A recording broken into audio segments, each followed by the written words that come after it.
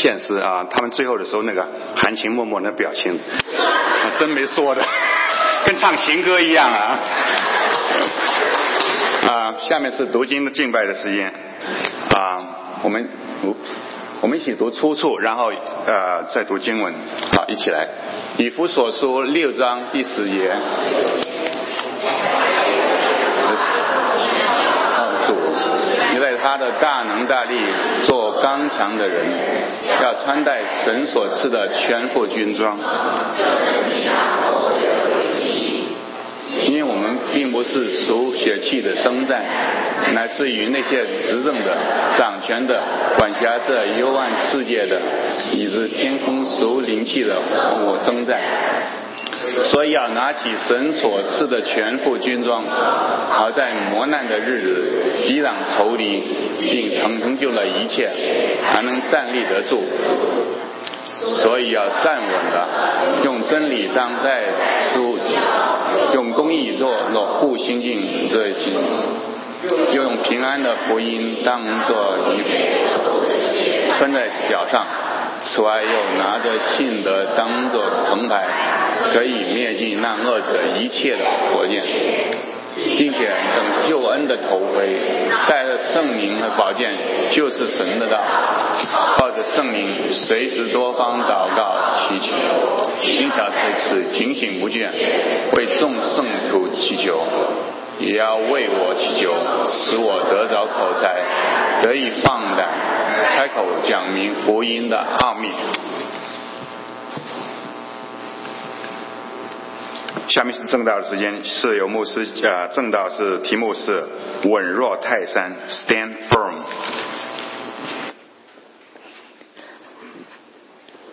不知道弟兄姊妹有没有打过陀螺？陀螺有打过陀螺的举手。有打过。哇，我们的教会年龄偏老。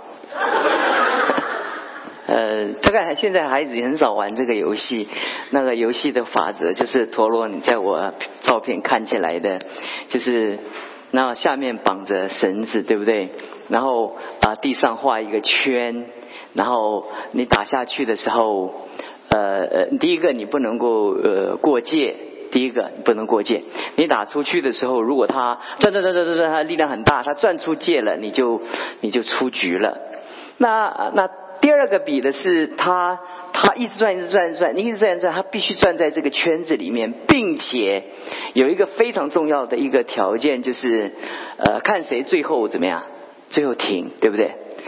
我小的时候就常想到一个问题，就是为什么陀螺它到最后的时候，它不但会停，它而且会倒。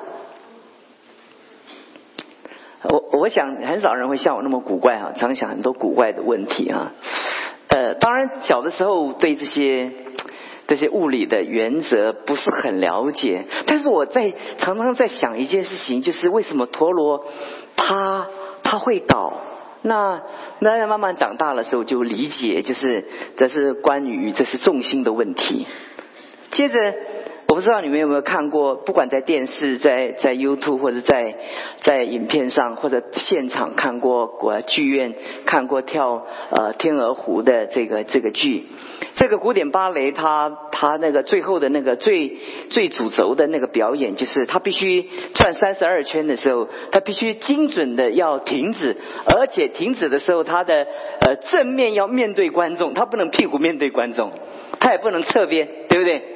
那你们有没有看过在世界锦标赛的那个体操的时候，每一个人譬如说或是花式溜冰的竞赛的时候，那个在比赛的过程中，其实那个比赛在溜冰的那个过程中，那个姿势几乎每一个能够上场比赛的人姿势都相当的优美。那最后的竞赛就是当在空中在翻滚的时候，翻滚之后他们落下来的时候，他那个落点的情况之下，他落点的时候他的脚是不是站稳，对不对？有的人他落脚的时候，他的身体的重心稍微有晃动，那他就被扣分了，对不对？那有的每一次竞赛中成功的人都是，他不但在溜的过程中他完美无缺，他溜的过程中他的节奏很优美，他最重要的一件事情，当他在天空中翻滚的时候，他落地的时候，他整个身体的那个重心非常的怎么样？非常的稳。那其实在我们的生命里面，我在想一个问题其实他们都在比赛，比什么呢？他们在比就是那个重心的那个准则，他在比什么？其实我刚刚讲过，说每一个能够上台比赛的，能够在世界级的比赛的过程中，大致他的姿势应该都很优美，对不对？他至少他练溜冰第一件事情会溜嘛，对不对？是不是？他如果不会溜，他就不可能上场比赛嘛。可是最后的关键，他们决战的关键就在于那个最后的那个落点的时候，他们的生命中，他们是不是很稳的能够落下来，而且落的时候很怎么样？那姿势很优美。我在想这几个例子，我从小在想的时候，我就想到一件事情，像我们的人生，我们人生在这个世界上的时候，我们遇见许多的冲突跟许多的风暴，很多东西那个风大到一个地步，不晓得上个礼拜你们有没有经验，那个外面的风非常非常的大，我站都站不稳。那本来房子要修理，后来修到一半就不能修了，因为工人怕在屋顶上会被吹下来。那我看那个风的速度是有这个可能，所以我在想说，我在想那个时候的时候，我觉得那重要的是你被风吹的时候，你这个人稳不稳，这个很重要，对不对？那除了你重不重很关键。所以今天看到义强来，我想他是一个有把握在很多大风当中，我想很难移动的，对不对？但是很重要的一件事情就在这过程中，你的姿态不只是你是不是跌倒代表失败出局，但是在一刹那你落地的时候，或者风吹的时候，或者你的环境临到你的时候，你是稍微晃动呢，还是你整个跌倒呢？这个就牵涉到我今天讲的一个重点，讲到重心。我们人在一生中，我们每一个人都在知道我们在这世界上的生活的很重点。我们常讲说重心，刚刚玉堂他们夫妇在献诗的时候，你看他们的重心在他们彼此的家庭的那个恩爱，对不对？所以陈训说这含情脉脉。那这个过程中就代表他们的家庭的重心是他们彼此之间的那个很稳定的怎么样一个感情，是不是？每一个人在这个世界上，一个婚姻他要寻找的就是那个重心嘛。那个重心到底是孩子，还是你的职业，还是你的外在的环境呢？那个重心如果抓对了，你就能够撑过去许多的风暴。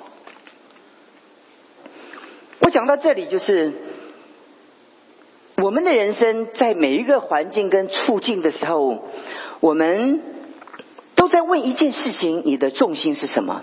很多的父母他很忙碌，他照管小孩，不知不觉他在照管小孩的过程中，他会感觉到很沮丧，或者很痛苦。我们常觉得叫做职业倦怠。我们有的时候经常在我们的生命中，我们会觉得一件事情，你不要讲职业倦怠了，我们读书的时候也会倦怠了。其实有一次我的大学教授，他被任命成为国家的电影图书馆的馆长。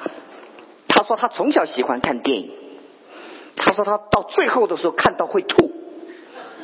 他说他的职业从早上8点到下午5点都在看电影。我就想说，哇，这个工作可挺好，这看电影是我的工作。任何一件事情你多了重复了，都会 frustration， 都会觉得很倦怠。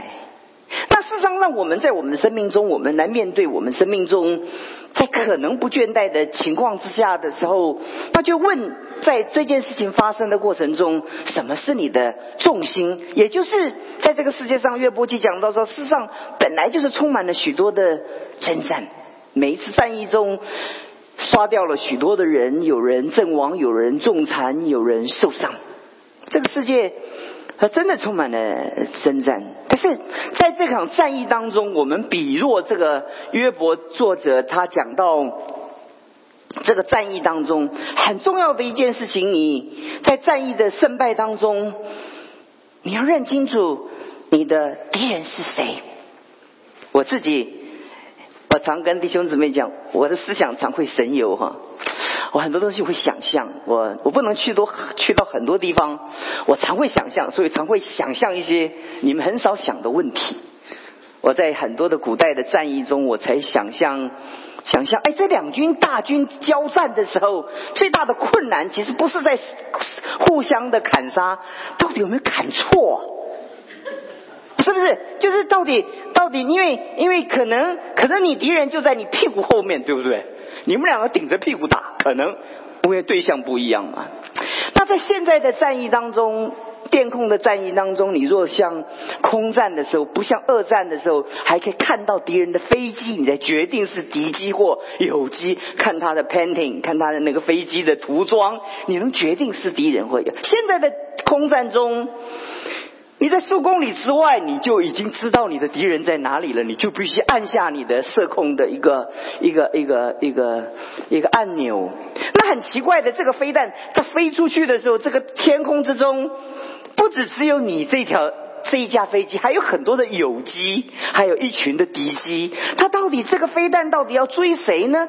这个是太复杂的一个奥秘。当然我不是学科学，我是从我的文学的思考的哲学的思考的领域在当中。它很重要的一件事情，这个飞弹它要飞啊，它飞得够聪明，对不对？如果它转过头来追我呢？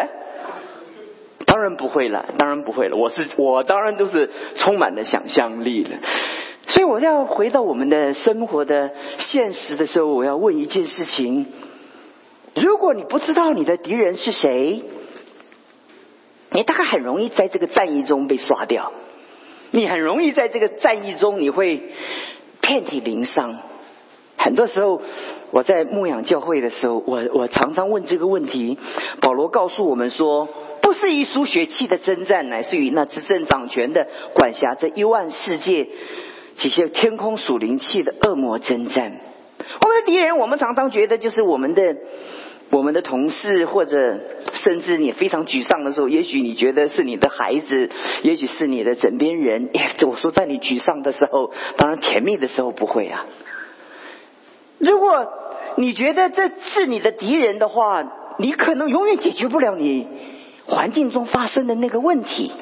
今天保罗告诉我们说，天空属灵气的恶魔，它是一个我们看不见的一个，在各样的翻译当中，它是一个我们看不见的一个属灵的大军。约翰一书讲到，我们知道我们是属神的，全世界都握在那恶者的手下，不容易。我们在这个时代，越过复杂的时代，越接近这个世界宇宙的结束的生活当中，你会发现说，每一个人的生活是越来越超乎我们的艰难。不是像以前农业时代，我们的生活非常的单纯。现在生活不容易，因为如果你了解圣经的解释，我们知道我们都是属神的，但这世界都握在那 under the control。 我不是要叫你惧怕，乃是要叫你有一个警觉。当你在决断一个环境在你生命中的时候，你要确定你祷告的方向。很多时候我们会觉得，我们对一个人，譬如说我们在读历史的时候，我们常会觉得这个是好人，这是坏人。其实你如果读历史的时候，你决断好人跟坏人的话，你历史是不会读通的。读历史的主要的目的是在所有的历史的情境中，我们来知道这个历史发生的一个关键的元素在哪里。不是在那里评断你觉得这个是好人，这是坏人，这是昏君，这是明君，这个不重要。因为重要的是你从历史当中，你过了那么段的岁月的时候，你看这个历史的时候，它对你有什么帮助呢？它对你的提醒是他在那个情境中他的状况是如何。2015年超过5个人死亡的枪击事件在美国有370件之多。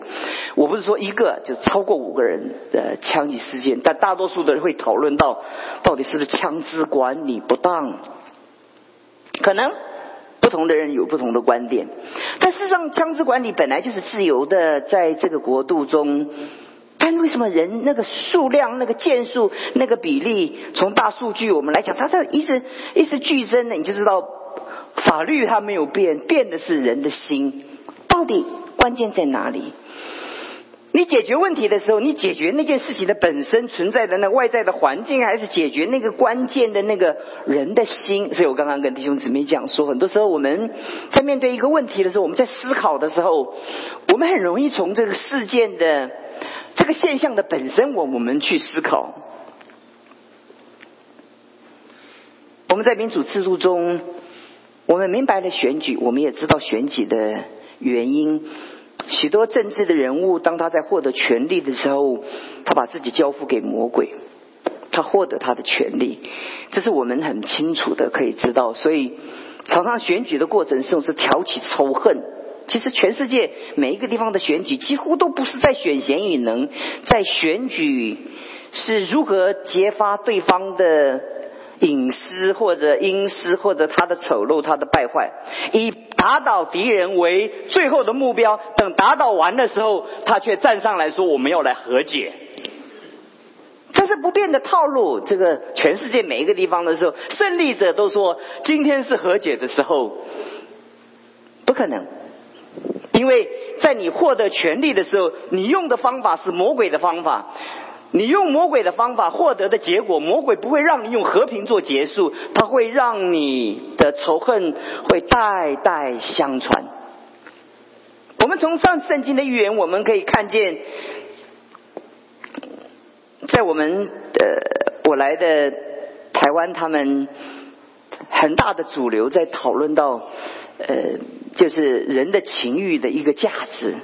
现在几乎整个岛上的情欲的价值就是鼓励放纵跟随便。那个整个大学的教育一直到小学的教育，那个教科书全部都是他们认为这是社会的主流，它摧毁了所有家庭的重要的元素。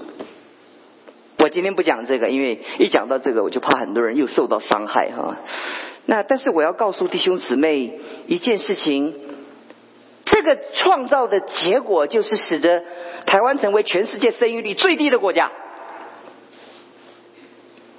那结果当他解决问题的时候，他们不解决那个关键的问题，就是他们解决了是表面的问题，就是表象的问题，经济的能力。但真正解决台湾的问题的时候，很多人就想一个问题，最重要的是人脱离了神的坐标以后换来的这些自由，魔鬼就在这些自由的细节当中，投影片26片，魔鬼就躲藏在那个自由的那个细节之中。创世纪2章的时候，魔鬼耶和华吩咐说，果子你随意吃，只是分别3个树的果子你不可以吃。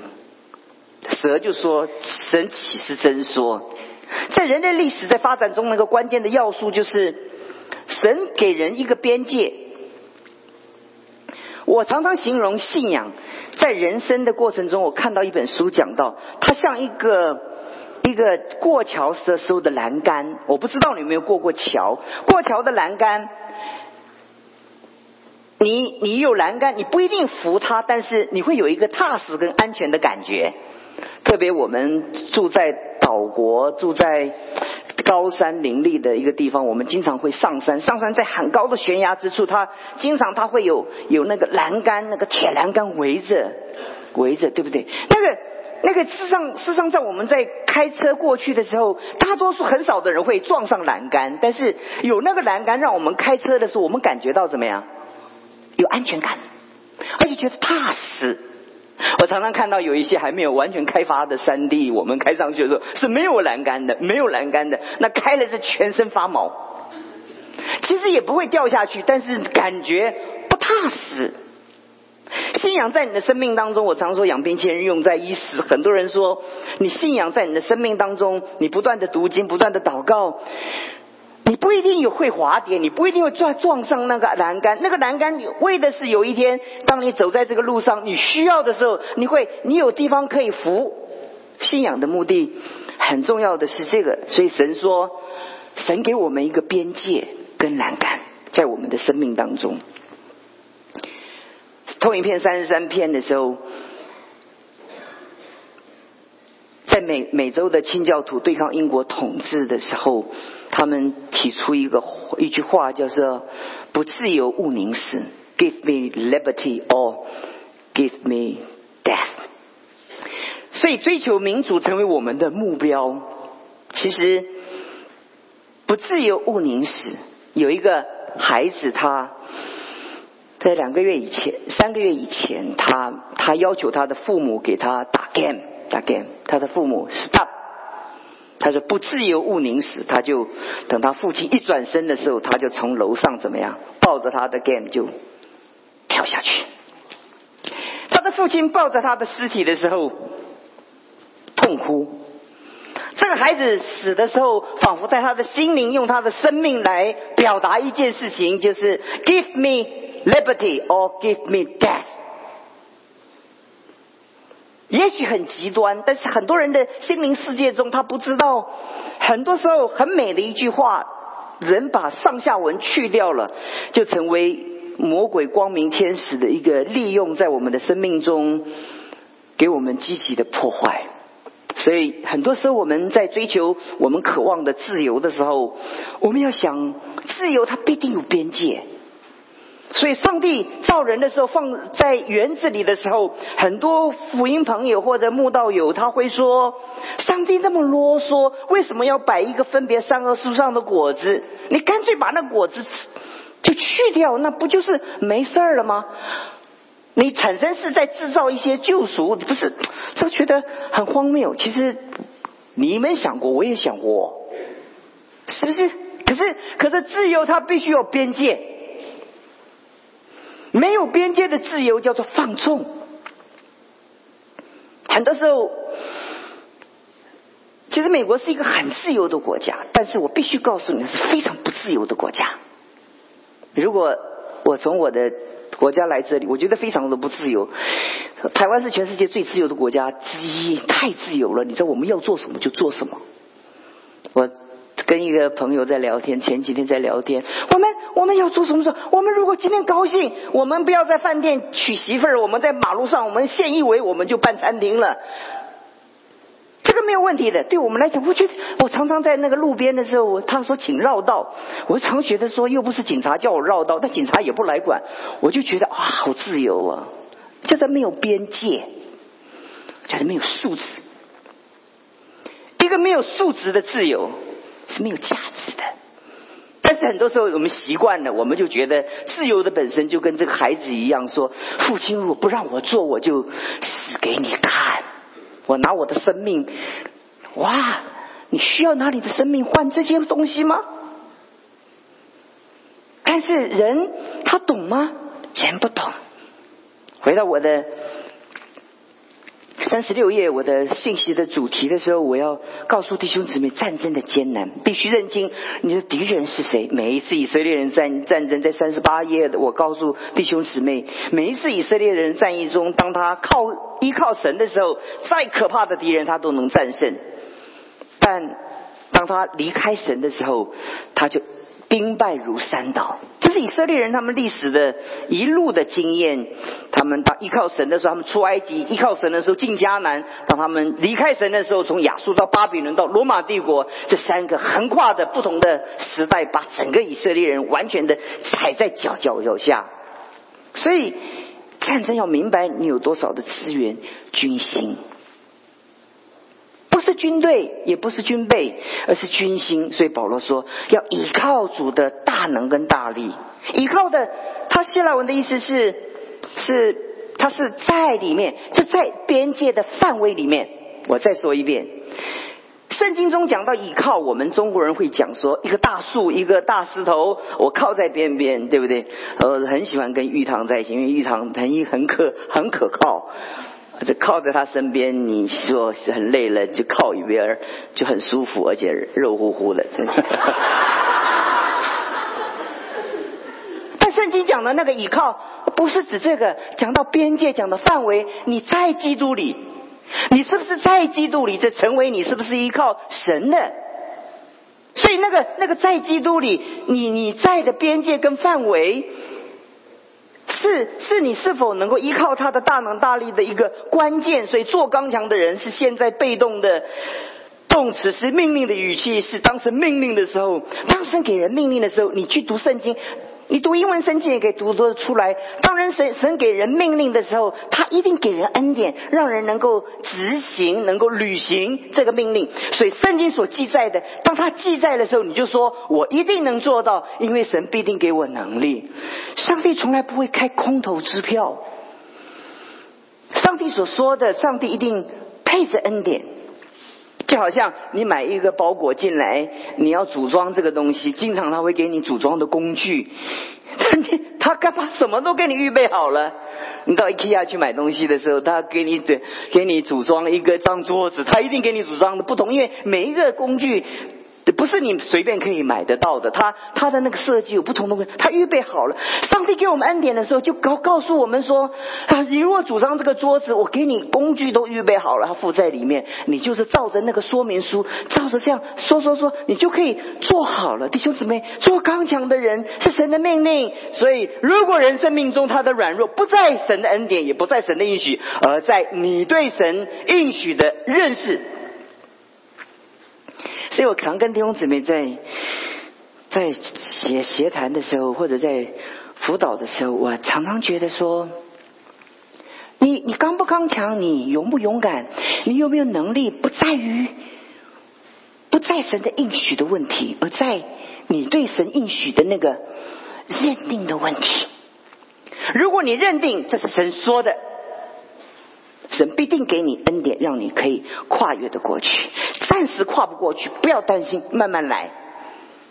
如果你走在这个路上，你还是一个重心不稳，你有时候会跌倒，没有关系，你还站起来学着走，你有一天会走过去，因为上帝的恩典够用。所以在我们生命中，我们在人生道路中，我们要问我们的军心，我们的心是否刚强。所以加拉太说，我们与基督同定十架，现在活着不再是我，乃是基督在我里面活着。他在我们里面，我们也在他的里面。所以基督徒在我们的生命中，我们的刚强是毫无质疑的，毋庸置疑的一个生命中的挑战。你恐惧吗？你在人生的道路上，你担心吗？问你是否你站对你的边界，你的边界在哪里？所以老约翰说要藏在我里面，我也藏在你们里面，这是主耶稣讲的宝贝的话，老约翰记下来了。这叫做生命的一个连结。当你在那个边界里面的时候，你就可以支取这个边界所给你的那个所有的力量。所以你能稳在这个世界上，就是你的心在哪里，你的重心，你的生命的重心在哪里。你上班，但你的重心到底在哪里？你结婚，你的重心在哪里？你养育孩子，你的重心在哪里？很多时候我的孩子问我说，他养孩子很辛苦的时候问我说，他怎么长大的？我就跟我师母说，哎，真忘掉了你们怎么长大的。他说我们会不会感冒？我说废话，因为他的孩子感冒的时候，他非常的紧张，非常的紧张。我说在我们的生命中都走过这些路，但是神给我们的一个恩典是一个刚强的。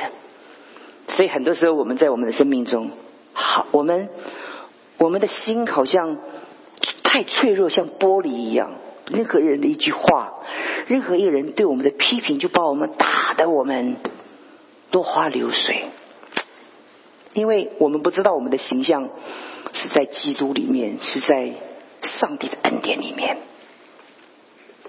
我常说，你用什么角度来看自己？当你得胜的时候，你用什么角度看自己？当然我们很容易是用我们的成就。当你失败的时候，你用什么来看自己？当然因着你的失败。但是基督徒不是这样，基督徒当你得胜的时候，从基督的眼光来看自己；当你失败的时候，人人用基督的眼光来看自己。我请问你，当你失败的时候，你父母用什么眼光来看你？孩子，你是我的孩子，你永远是我的孩子，我会告诉你怎么度过困难，但你是我的孩子，我永远不离弃你。我们为什么能刚强？因为我们知道我们的天父他永远在我们的里面，他随时护卫着我们。这是我们基督徒基要的信仰，在我们的生命当中，我们的信仰这么的宝贝，就在这里。接着讲到全副的军装，讲到军备，讲到公理、真理、公义、平安的福音的血、信心的铜牌和救恩的头盔。讲完不行了，讲完要中饭有受影响了。为了长久在这里讲到，一定要讲少一点。我总归告诉弟兄姊妹一件事情，箴言告诉我们说，要保守我们的心胜过保守一切。54页我的投影讲到，仇敌用火箭射入我们的灵魂。我们的灵魂在哪里？不是空洞抽象的灵魂，但是射入我们的思想，使我们缺乏安全感、自我否定、自卑、伤害，以及学习不断的重复的攻击他人。在所有的情况之中，因为我们的心，所以思想跟心，我们在所有的装备当中，你全部加在一起的一个总和。要保守你的心胜过保守一切。58页投影，箴言告诉我们说，要保守你的心胜过保守一切。你的心太重要了。希腊文讲到那个守护、保守那个字是用御灵经的保护的那个保护的那个词，就是严严的保护着那个帝国中心、那个皇帝的中心的那个御灵军他们的一个职责，严严的保护。最后我跟弟兄姊妹讲到，圣灵的宝剑，神的道，在我们生命中。我们在门训的时候讲到，随时进行我们生命中的内在医治。在我们生命当中，在这个世界上，我们随时的被人伤害，我们也不知不觉的在无意中我们也伤害人。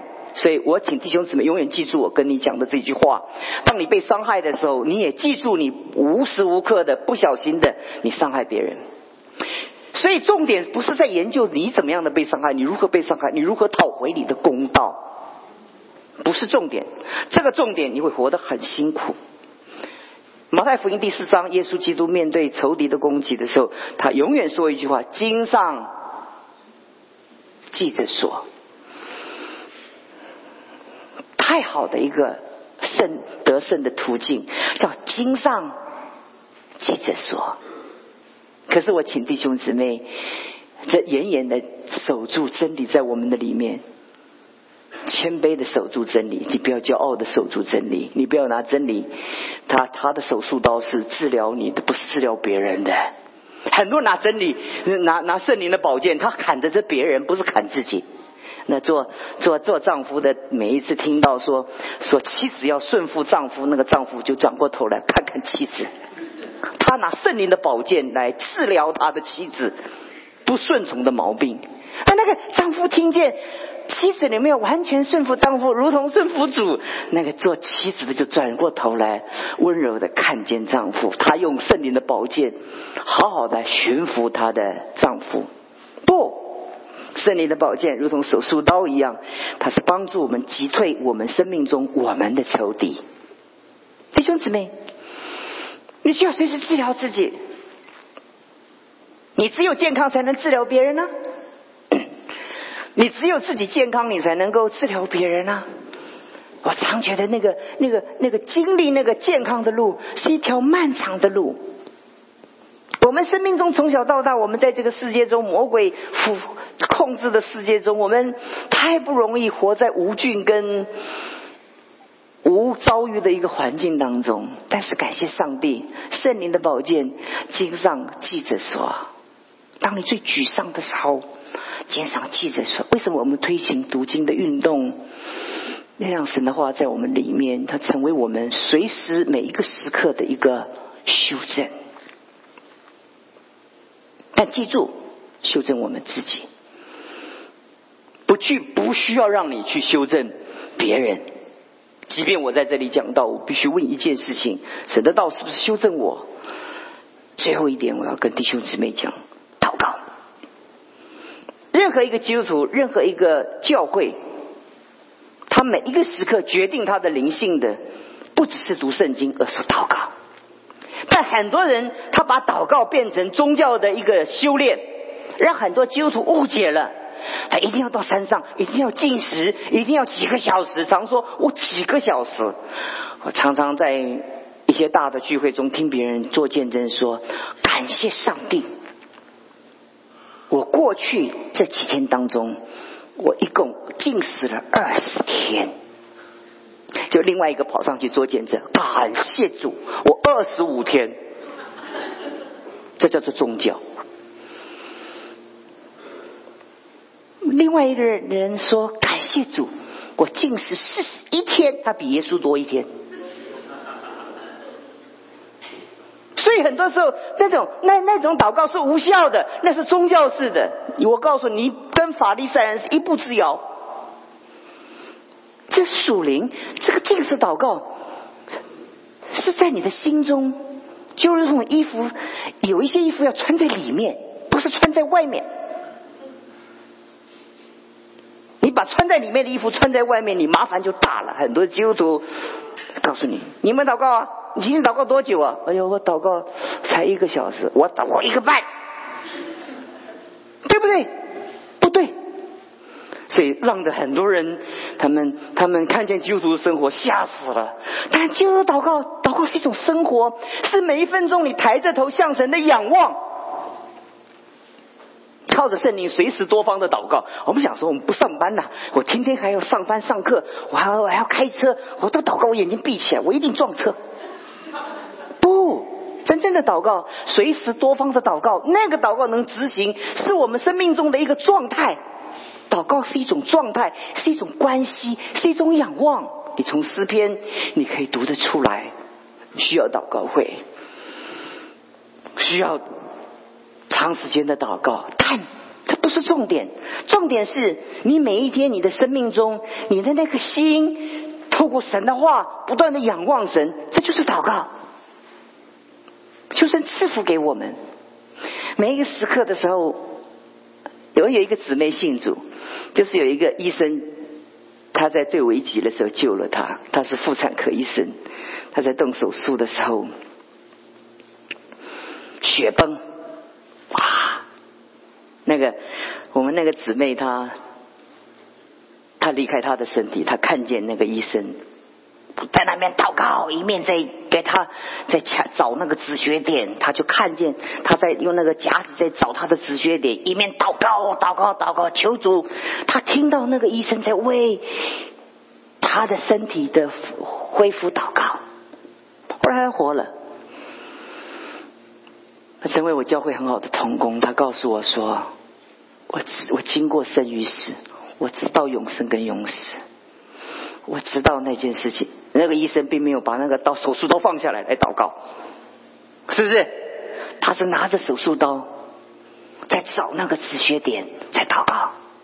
所以我常跟弟兄姊妹讲，我们常常误解圣经中的等候，圣经中的祷告，它永远是 dynamic， 它是动态式的，它绝对不是静态式的。要不要静态？当然要。但那个动态式的那种，是在你的生命中，你用祷告的生命来过你每一天的生活。如果你用祷告的生命跟你妻子说话，你一定不会说的那么大声，对不对？你在圣灵就说小声一点，人家不是聋子，需要那么大声吗？对不对？你一定会听见圣灵在你的里面提醒你，那不是一个圣灵告诉你说某某某我在讲话了，听，不是这样，那是一个圣灵来给我们的一个意念，那个意念是从圣经来的一个意念。我们常说神向我们说，神向我们说，神向我们说话，神是透过圣经的意念放在我们的思想里面，要我们走正路，这是神向我们说话。神秘主义常告诉我们说，哎呦，仆人敬听啊，耶稣在上，仆人在下，我低头敬拜。耶稣穿着白胡子老头拄根拐杖在我的面前。神秘主义常用这种思考来教导上帝的教会，但上帝的教会的是在儿女中那种，当你带着祷告的心的时候，你就知道你说这句话，你讲这件事情，神不喜悦，神甚不喜悦，神愤怒，你分得出来神的情绪，神有一点不高兴了，神有一点皱眉头了。有的时候神怎么样，他有一点产生一点情绪了，有的时候神愤怒了，你可以几乎感觉到上帝在你的所做的每一件事，神的感觉，神喜悦了，神欢喜了，神大快乐，你可以感觉到仿佛你跟神的那个脉动是连结的。这叫做在圣灵里祷告。你没有神的道，你听不见神的脉动，你听不见，摸不着神的情绪，你摸不到，你绝对摸不到。你要透过神的道，你透过圣灵，你了解神在你生命中的脉动，你所说的每一件事情的时候，那就敏感的警觉。所以我们在门训的时候，所有参加门训的弟兄姊妹知道，这叫敏感度，对不对？那个翻译叫做紧张感，其实敏感度。今天信息到这里，就神赐恩给我们。什么时候你会祷告？有一天你总会学习祷告，但求神赐给我们，当我们在可以祷告的时候赶快祷告，以致在我们危急的时候我们可以很容易的祷告。你不要在平常的时候不学祷告，到紧急的时候你拼命的想祷告，你真的摸不着上帝的同在。你在平常的时候你要学习神的同在。所以我今天的题目 Stay firm， 要稳若泰山。在这个世界上太多的事情会让你好像大山崩于前，但你有基督在你的里面，你却不变于色，因为你有圣灵的宝剑，神的道在治疗你，透过圣灵你多方的祷告。我们祷告。主，我们谢谢你，你叫基督的平安在我们里面做主，你应许我们在世上有平安。感谢你，因为虽然苦难，但是你胜过了苦难，我们可以得着这一切的平安。谢谢你，这些都是我们生命中的祝福。所以不论发生多少的事情，我们心中总是喜悦，我们生命中真是踏实，因为我们知道你在我们里面，你叫我们也在你的里面。谢谢你，我们谢谢你，我们能找到我们生命中的边界。奉耶稣基督的名求。